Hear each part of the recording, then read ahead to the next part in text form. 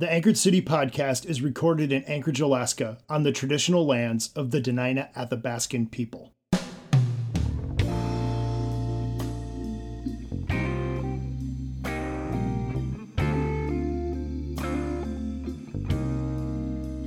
I have heard the oldest stories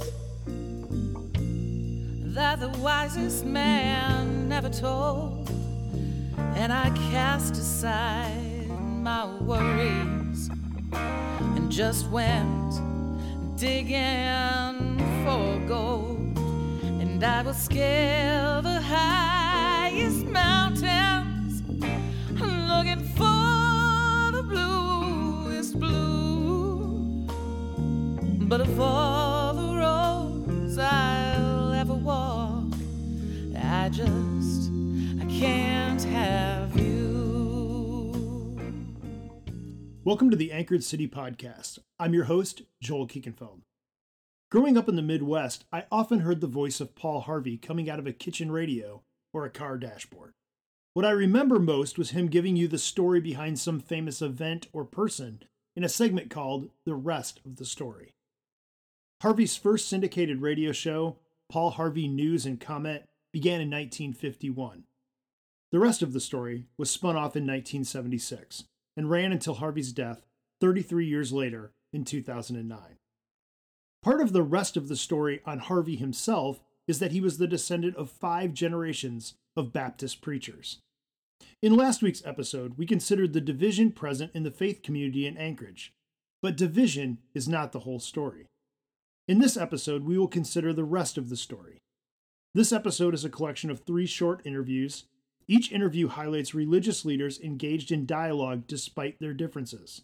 Each of these conversations is an example of how Anchorage is becoming the way it's supposed to be for all people. There are oceans and there are deserts that I have yet to cross, and I have dreamed of faraway places where imagination just gets lost. And I would search the wide world over for one proverb that is true. But of all the roads I'll ever walk, My first conversation is with a couple of leaders from a racial reconciliation group that began meeting in the wake of the George Floyd murder. Well, I am Andre Parker, the senior pastor at Shiloh Missionary Baptist Church. Been in Alaska for about 12 years now, I believe, if I'm counting right, since 2006, and just been serving here at Shiloh as a senior pastor for these past 3 years, going on 4 years here in December, and just happy to be here at this moment. Rick Benjamin, born and raised in Anchorage, Alaska, lifelong Christian, and worked at Abbott Loop Community Church for 30 years. I was the senior pastor there for 19 years. Still a member of the church now called Unite, and I work now for an organization called Hope Community Resources, where I serve as kind of a chaplain for the last 12 years, and I'm happy to be here. So you're both facilitators for this group of reconciliation, race, justice, and the gospel. So I would love to hear about how that group got started. What's the purpose of the group and kind of who participates? Well, the group kind of came by inspiration of God. That's really the best way to say this. A lot of things going on in our community early on in 2020, and with the murder of George Floyd and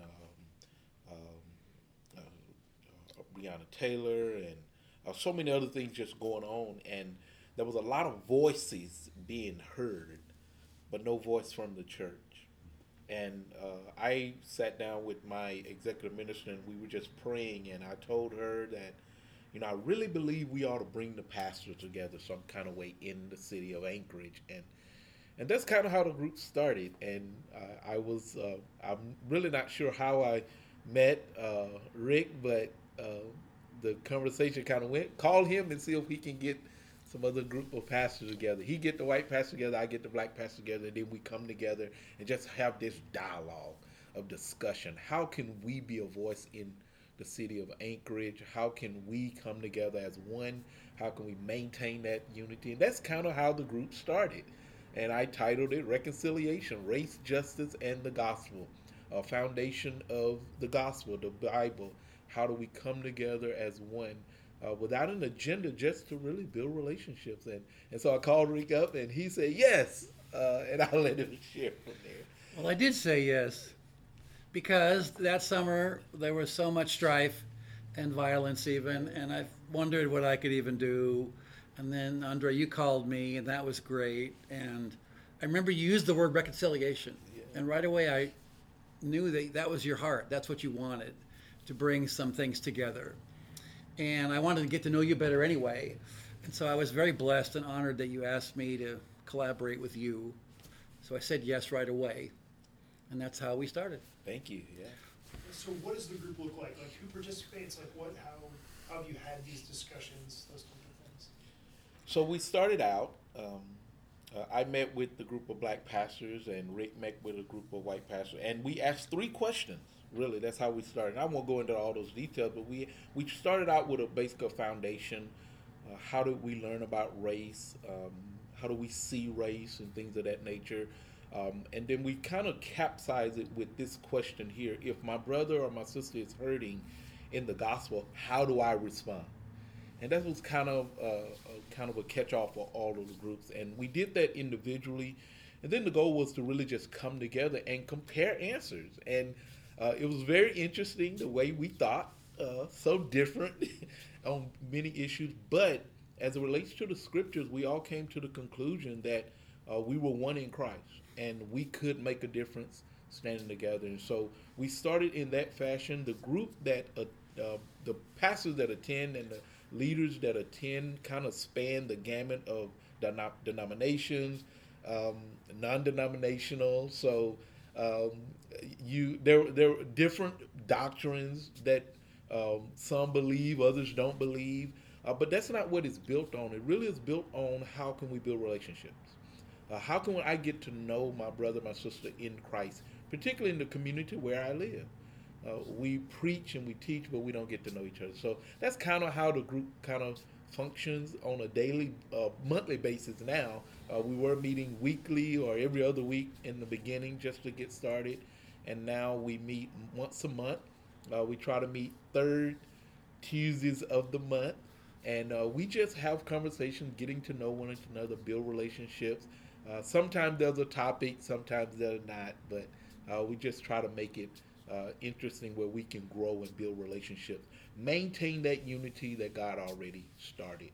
That's really what we want to do. And there's so much more, but Rick? You reminded me of how we started this. I've been in many dialogues and panels and forums over the years on all kinds of topics, but your approach to have 2 separate groups at the beginning, the black guys and the white guys, with the same list of questions, to interact in those ways, and then bring the 2 groups together and interact with the same questions again, I thought that was ingenious, and it really was. And for us white guys, it was mostly a bunch of guys saying, I don't think I'm a racist, I don't want to be a racist, I don't have enough relationship with my black brothers and sisters, so when they're hurting, I'm going to even know about it. And I don't even know how to suffer when the other part of the body is suffering. So we were eager to get together and listen and build those relationships stronger. And then we did. Yeah. So it's been a great blessing to me personally. I now have much stronger relationship with a bunch of wonderful brothers and sisters in Christ in Anchorage, especially you, which I treasure. And lots of important events have happened since we started meeting, I think. And I think some real progress by God's grace. Yeah. So with such a diverse group of people meeting, diverse in lots of different ways, my guess is that this group wouldn't necessarily agree on every hot button issue, even though meeting over reconciliation has kind of got its own opportunities for conflict, we should maybe say.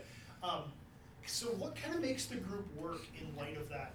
Because it sounds like the dialogue, and I've witnessed some of that, the dialogue's really done well, when often we all experience where dialogue's not done very well. So kind of what makes the group work in light of that kind a divided You church? know, I think it works because we all are one in Christ, and we all agree that we want reconciliation. Yeah. And then we've tried to avoid everything else where we might be different. And I remember one time another issue that's important started to come up, but right away we sensed, this is one where we disagree wildly. Yeah. And so we just steered away from that because we didn't want anything to divide us, and we wanted to stay focused on the main issue. By the way, I think that's exciting. I think the beauty of the group is, even though all of us in the rooms know we disagree with each other on a bunch of stuff, here we do agree. Yeah. And we find fellowship and friendship even, in spite of the other differences. So I think it's kind of a success. But one time, we almost got off track. We did, yeah.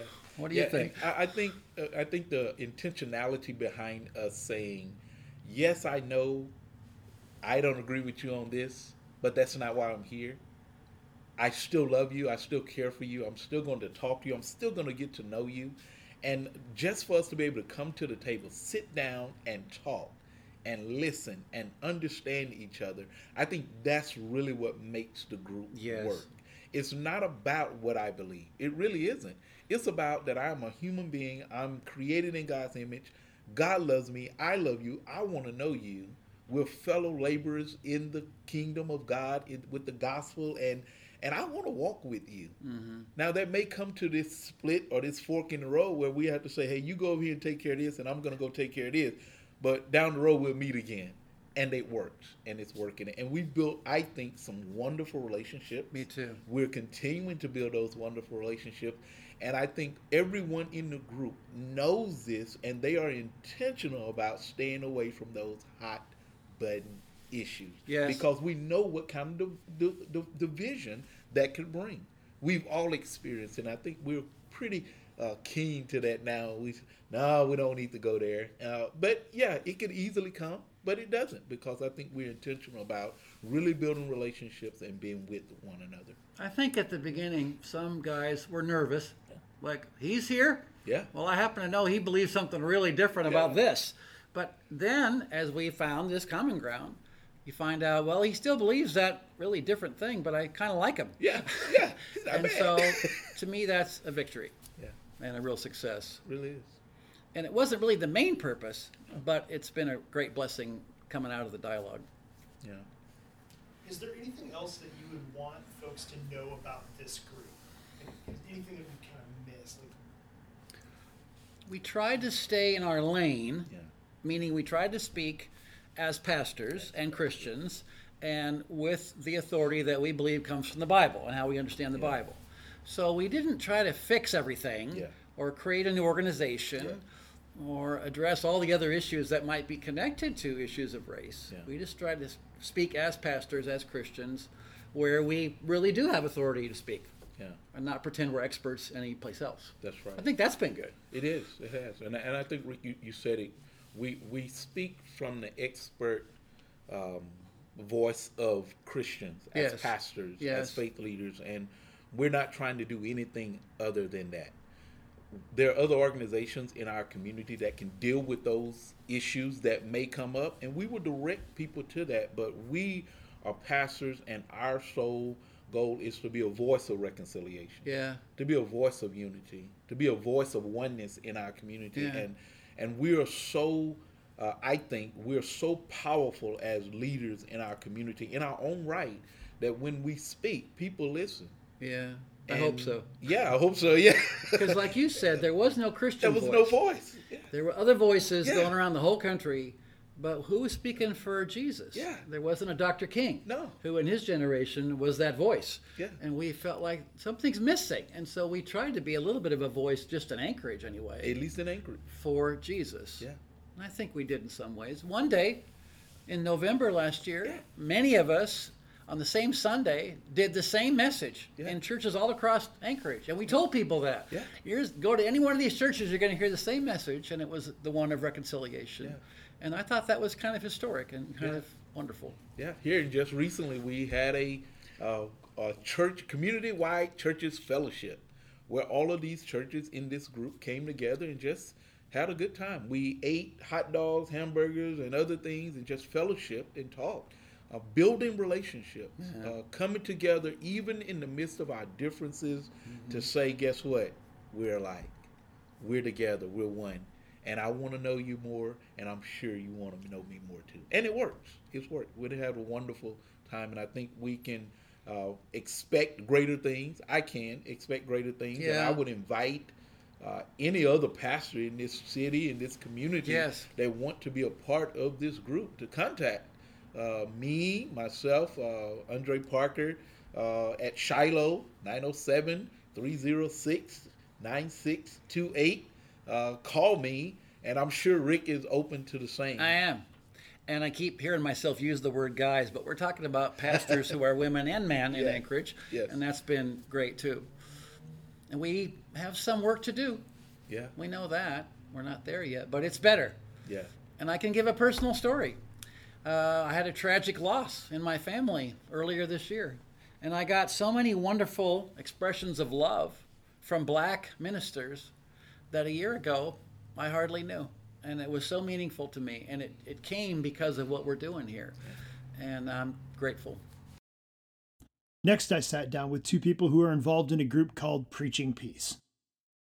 I'm Jessica Lowers, and I am the co-director of the Anchorage Urban Training Collaborative with Joel. And I serve a number of different roles in my community, as well as a network director for the Anchorage Hub for the Street Psalms Urban Training Collaborative.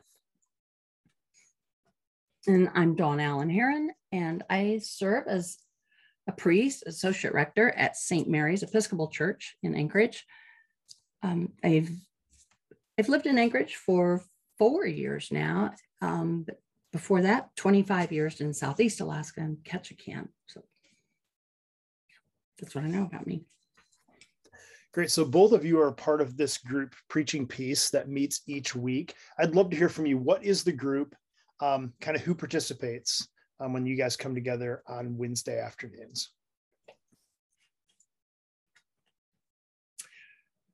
Well, the group is a group of clergy, or religious leaders, Christian religious leaders, and we gather on Wednesday afternoons and we look at a particular gospel text that many of us will, or some of us at least, will preach the following Sunday, and talk about our insights, what resonates with us, what stands out to us especially, and how it might be applicable to ourselves personally and to our congregations or those we work with or whoever it is in our most immediate context.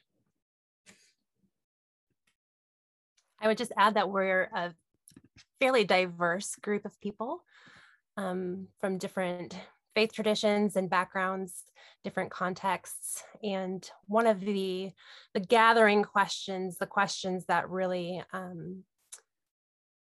meets us regardless of where we're at in the text, is how do we teach and preach this text for peace for our city?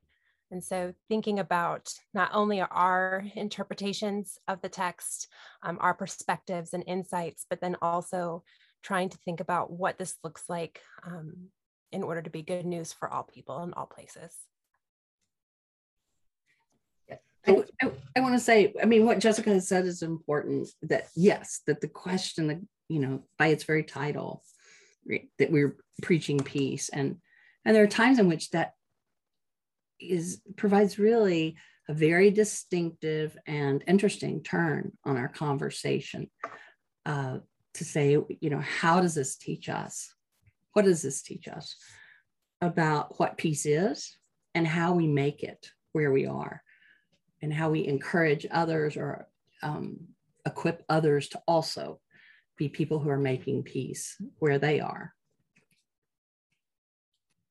So you mentioned it's a diverse group and you mentioned peace. So in light of all of the religious kind of conflict or strife or disagreements that happen in our city or even in our country, how does this group function? I guess a question I could have asked is would this group get along in the same way that it does if hot button topic questions were asked. So I would love to hear about how this group kind of functions in this world of religious dialogue that's often not dialogue, it's more disagreement. It's a great question, Joel. And I mean, to put it most succinctly, would this group agree on the hot button issues? No, I would say not. However, part of what's so terrific for me, so helpful for me about the conversations is that, for most of us, we would agree that we want to build peace, that we want to make peace, that we want to live in a community, and we want to create community for others that is grounded in peace.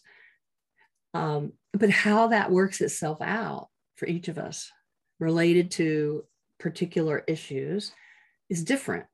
And so, one of the real advantages for me of this conversation is it allows me, or let me start back over. It keeps me from being able to turn other folk into straw people, right? So I only get, in this setting, I only get to say my half of the conversation. And very often I hear people saying what other people think, writing their half of the conversation. And in this context, to be able to hear people with whom I disagree on outcomes, explain how that arises out of their faith commitments and faith commitments that we share, is actually really helpful.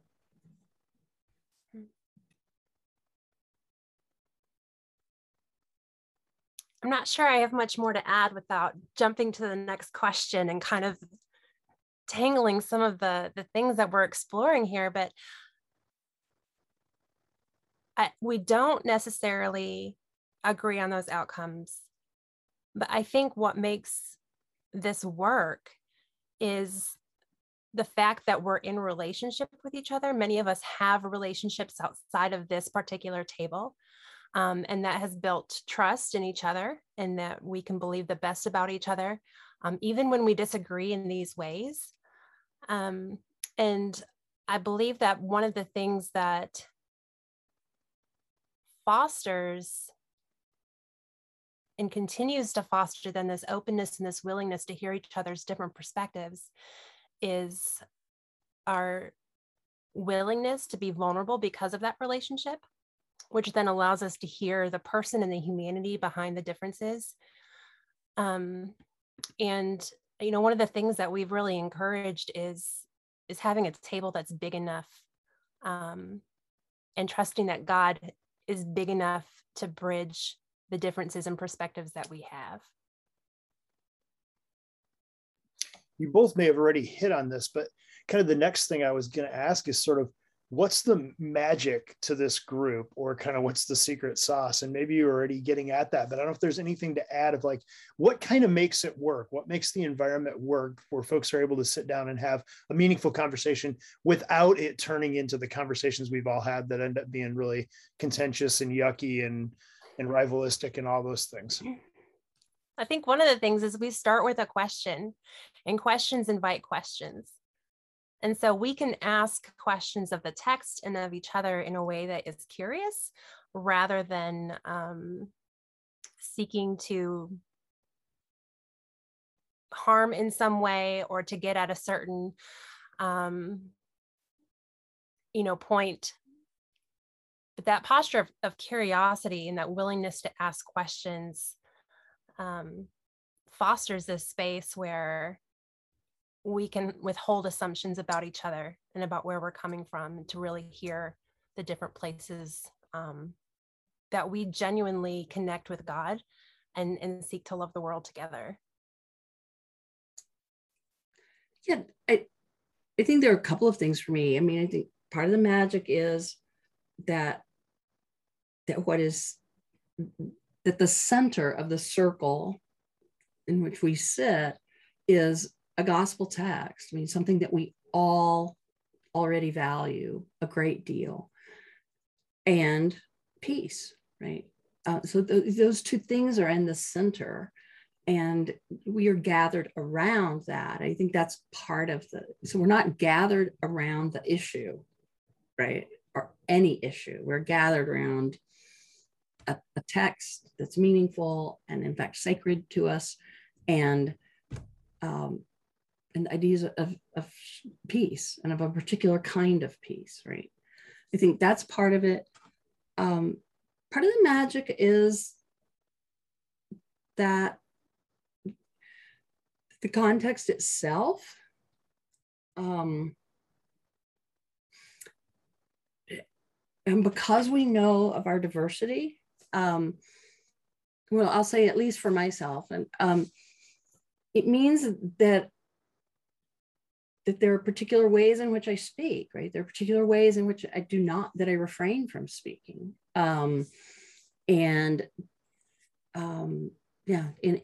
a way of honoring the circle that we're in.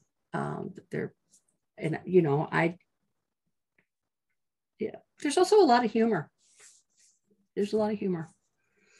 And there is the shared experience of being, of working in faith communities, although we're not all pastors at this moment, but we're all somehow working in communities of faith and working in one way or another to be leaders or servant leaders in that context.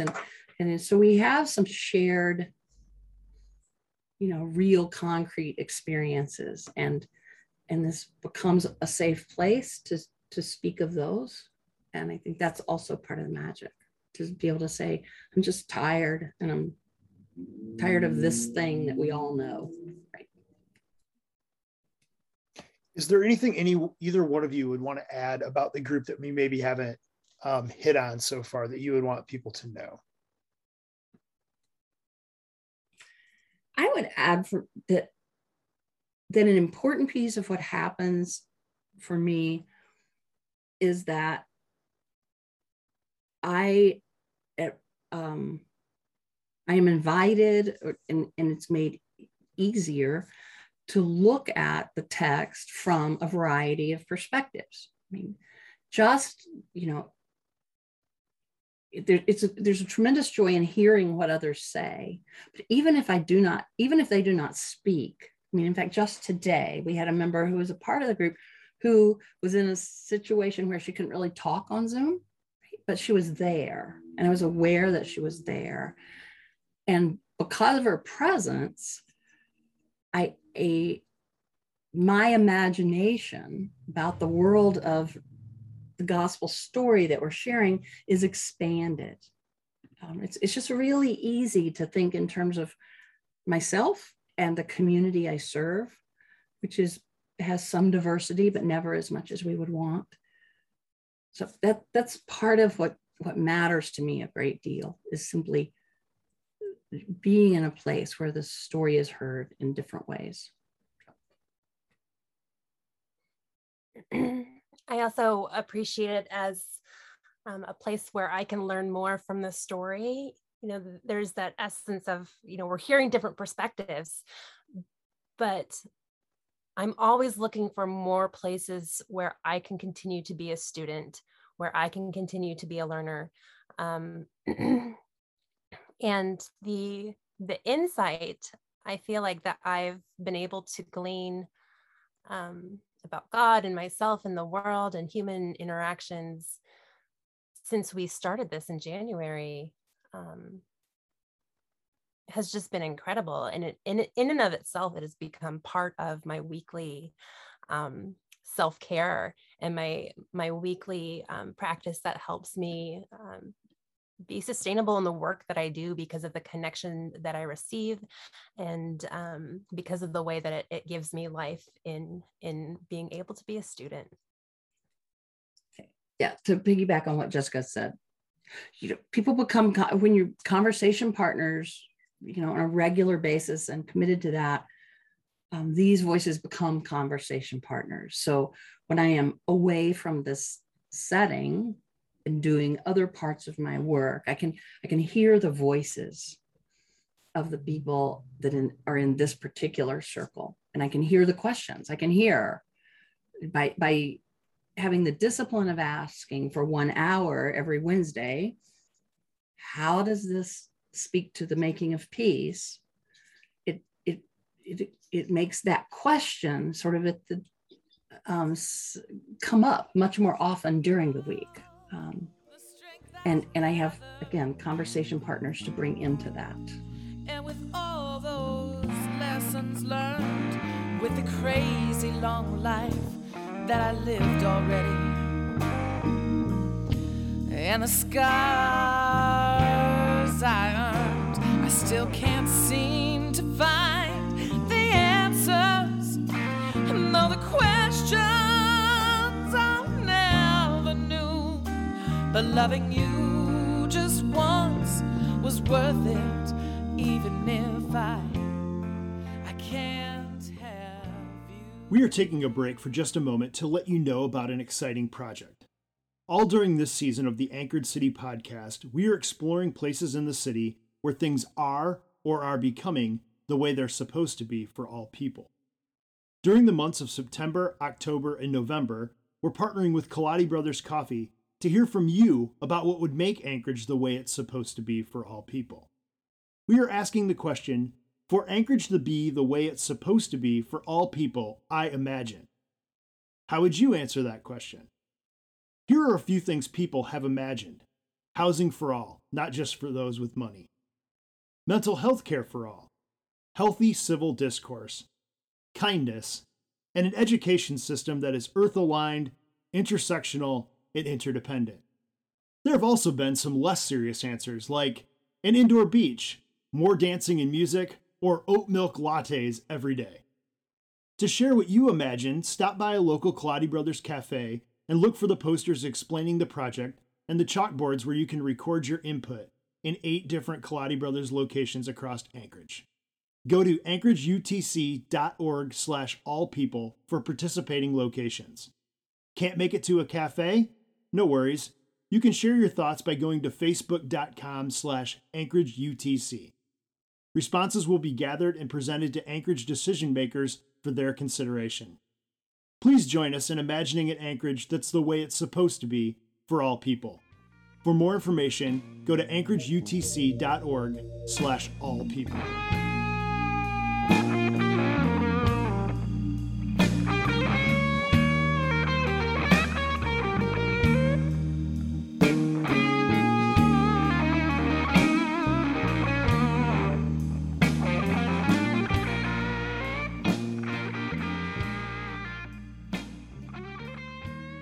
My final conversation was with the host of a podcast that you should check out called What Divines Us. I'm Rabbi Abram Goodstein. I'm the rabbi of Congregation Beth Shalom here in Anchorage. And I'm Reverend Matthew Schultz. I'm the pastor here at First Presbyterian Church of Anchorage. And you're both the hosts of What Divines Us. So I would love to hear just like, what is that podcast? Why did you get it started? Those type of things. Just tell folks about what the podcast is. Sure. So Joel, Matt and I, we love to talk. And more importantly, we love to hear ourselves talk. And so we decided to start a podcast where we get to hear ourselves talk called What Divines Us. Right, Matt? Yeah, and it was Abram's idea, really. So, and you do the lion's share of the work. So I get to sit in the passenger seat for your cool endeavor, and I'm really grateful that I get to.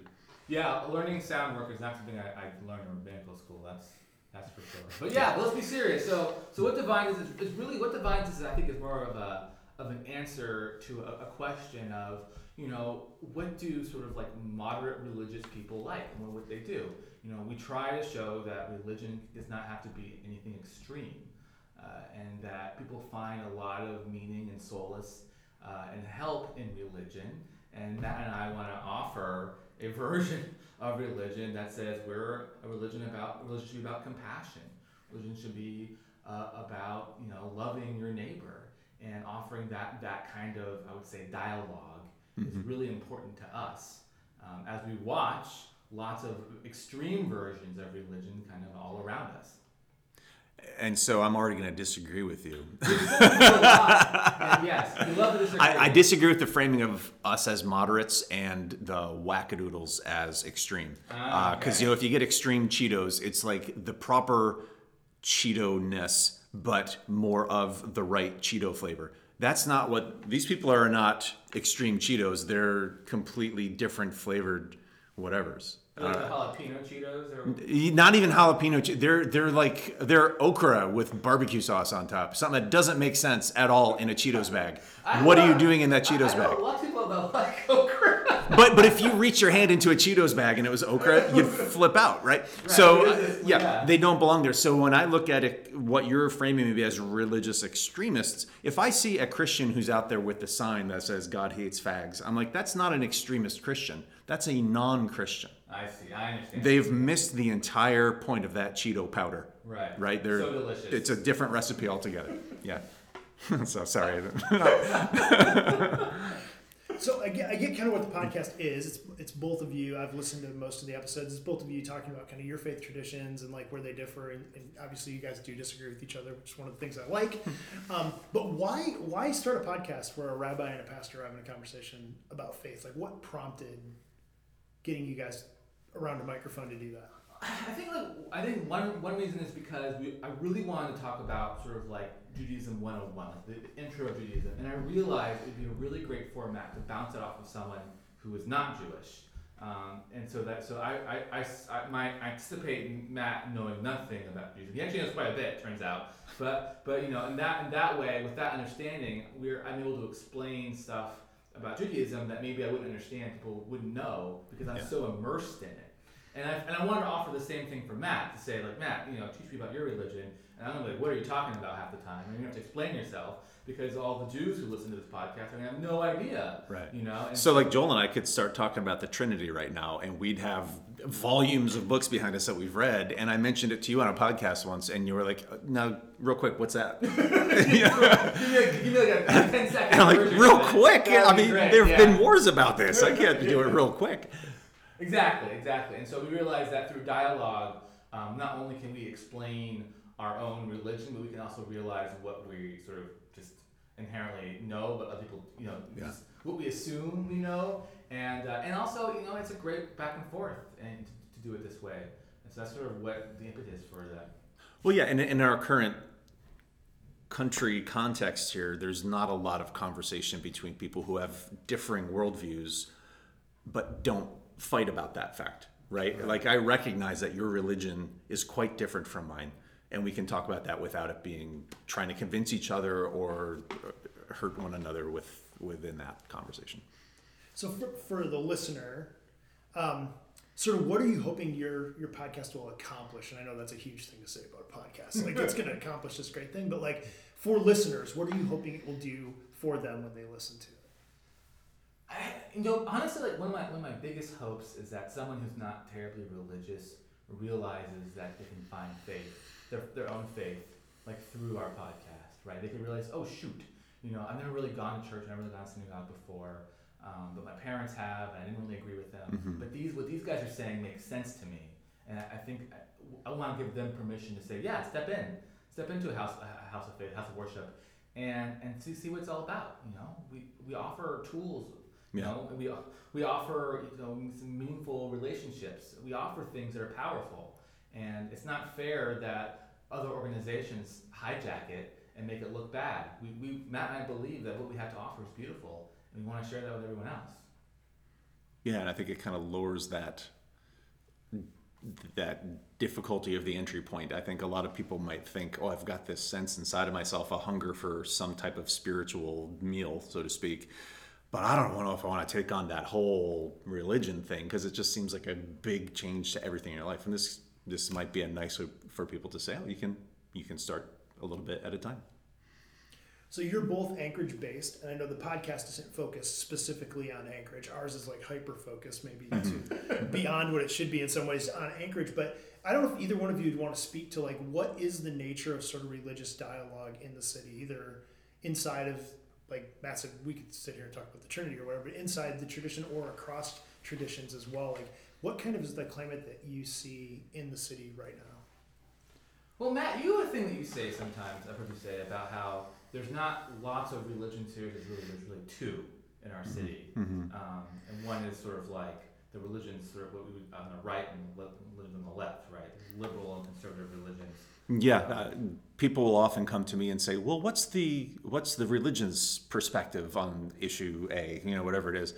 I'm like, "Well, there's not just one. I mean, just like any other group, there's lots. But for the most part, I would say that Anchorage religion, and probably in the U.S. as well, for the most part, we mirror the national political divide. And if you find someone that supports candidate A, you probably have a somewhat okay guess as to where they might fall on that religious spectrum as well." So that's my perspective. I don't want to put words in your mouth, Abram, but yeah.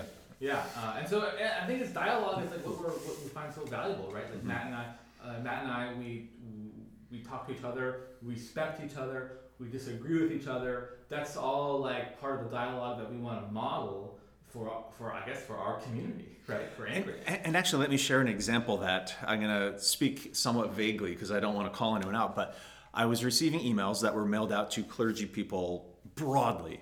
And when I say broadly, I guarantee you, Abram, you probably didn't get one because their perspective of broad would not include Jewish people. But the goal of it was in hopes of unity across the city from this Christian perspective. And I thought, well, I like the idea of unity, so I responded by saying, "Thank you for this. I would love to be involved. I can help take on some of the workload, but I need to know that the members of my community, my church members, my brothers and sisters who are gay, are going to have a place at this event." And I immediately stopped receiving emails from that person. So that kind of divide in terms of, like we referred to before this recording began, in terms of exclusion and embrace. Who's allowed in and who told they're not worthy of this religious experience. That divide is present nationwide, and it's definitely just as polarized here in Anchorage. So you guys kind of mentioned this earlier in one of the other questions, but I guess the last question I'll ask you about the podcast before our final question is sort of what makes your podcast work? Obviously, you have some kind of ground rules because in light of that climate, I agree, in our city and our country, that's kind of the climate. You guys are able to have a conversation where you're not always on the same page, but I've never listened to an episode where I was like, man, they must have turned the mic off and like started punching each other. Like that's never happened. Like it always feels very like we can disagree, but we can still keep having the conversation. So like what kind of makes it work? Well, you just said it. Like, we can disagree with having a conversation. That's a big deal to me. I feel there's so many people that don't believe that. That if you disagree with me or if I disagree with you, we're not having a conversation. And I think Matt and I, we can have a conversation and disagree at the same time. I think it's because we got like loads of respect for each other, which is I think a part of it that makes it work. Like I said before, Matt and I like to talk and hear ourselves talk. That makes it work really well too. That's true. This is a self-serving nature, I guess, right there. I feel like I've been banging on the drum this last year on the things that can make a conversation work. Well, to start with, we were friends before we started doing this. Sure. So that's there's an easy entry point. If we had just been assigned this with a random stranger, maybe it wouldn't work. But I think any conversation is going to work if you stick to fact and compassion. And you and I, we might substitute the word truth instead of fact, but we also recognize then that means that our own individual understanding of truth might be off, right? So when I say, here's my idea of religious truth, well, I recognize that's different than a fact, and so I can be shown that I'm wrong. You know, I can be gentle with it, and as opposed to a conversation with a politically divided thing, if I say, well, here's the fact, vaccines are good, and someone else says, here's the fact, vaccines are bad, well, there's not a conversation happening there if one side is going to absolutely betray fact. And compassion then even more so. If you just say, well, I hate this one population of people, well, I don't think you can have a real conversation after that. Yeah. That becomes the eclipse in front of everything else if someone somehow lets slide the fact that they're racist, right? Well, then I'm not going to just hang out and watch the game with you because you're a racist and I don't like you. Did you know that our podcast has a saying, a little tagline? Our podcast has a Ours does, yeah. Now, you probably should know that, but I don't. It goes, there's more that defines us than divides us. Oh, yes, I did know that. Yeah, okay. Yeah, in fact, I want to order that bumper sticker. Yeah, that would be a cool one. Yeah. Yeah, we should start selling that. Swag Podcast page. merch. Yeah. Oh my gosh. Sorry. It's okay. You heard it here first. There's podcast merch coming. Church merch. Church merch. I love it. That should actually be part of our Yeah. say church merch on it. All right. Yeah, there you go. Copyright We're gonna- 2021. We're going to make so much money off church merch.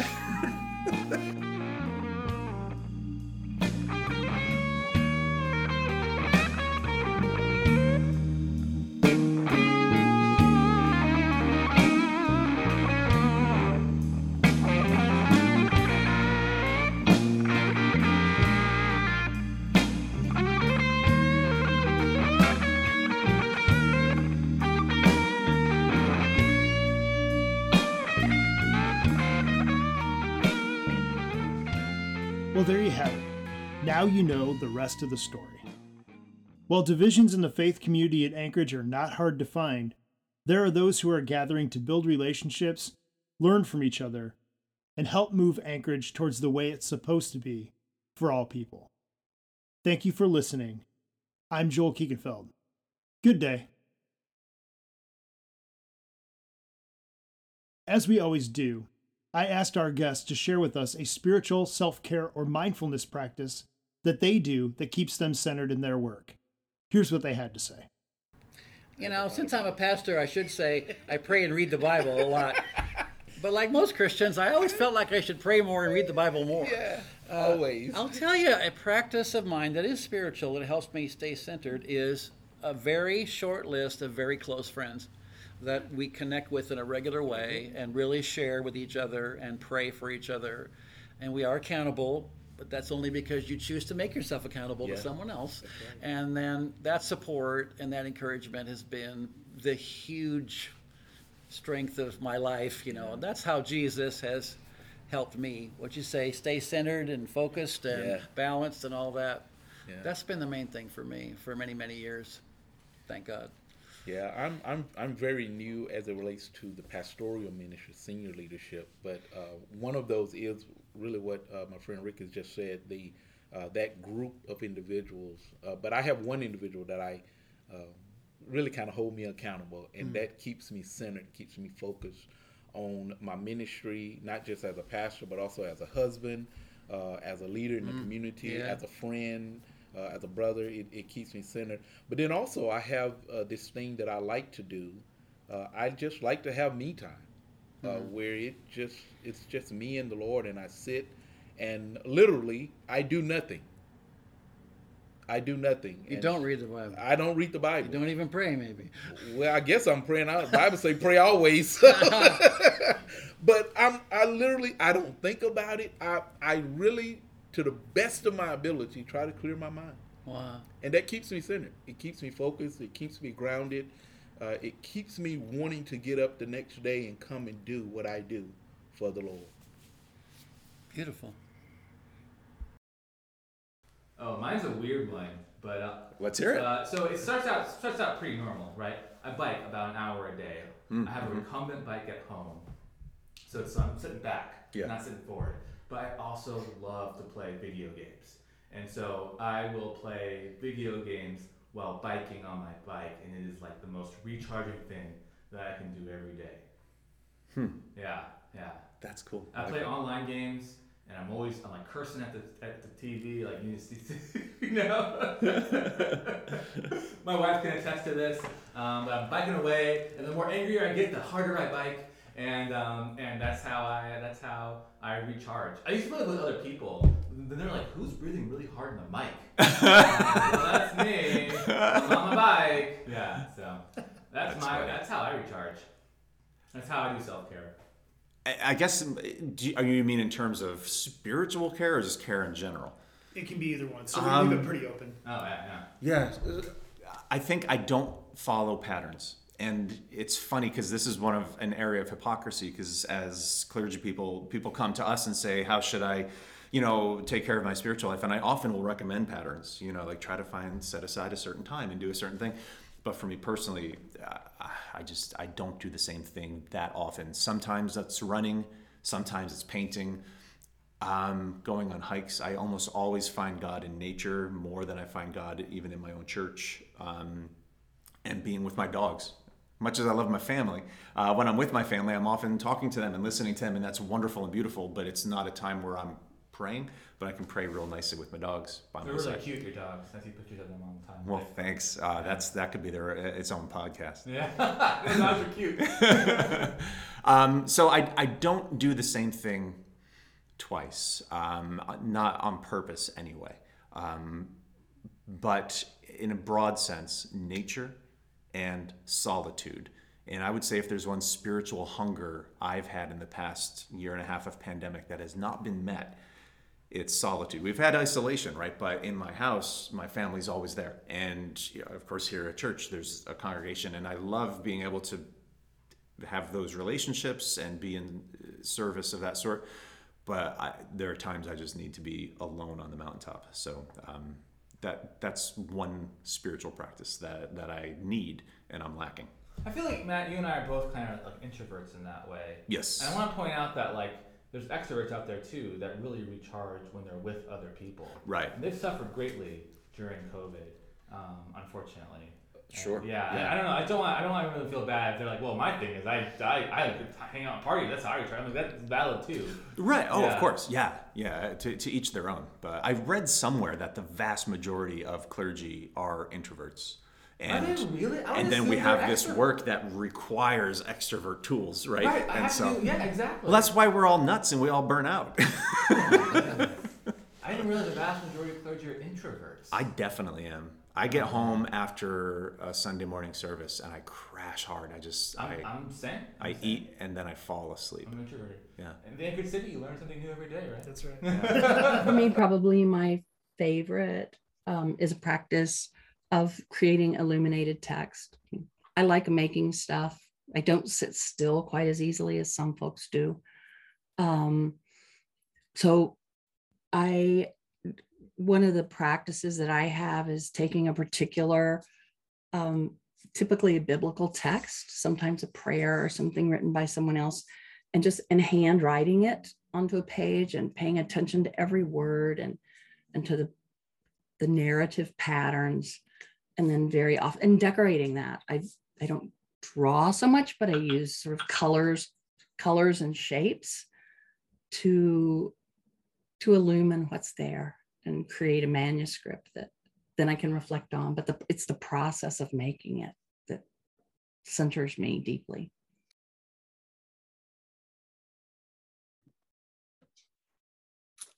I vary my practices quite a bit, even, week to week, and then I won't return to one again for a while. But this week in particular, I've been really drawing on breath prayers, combining the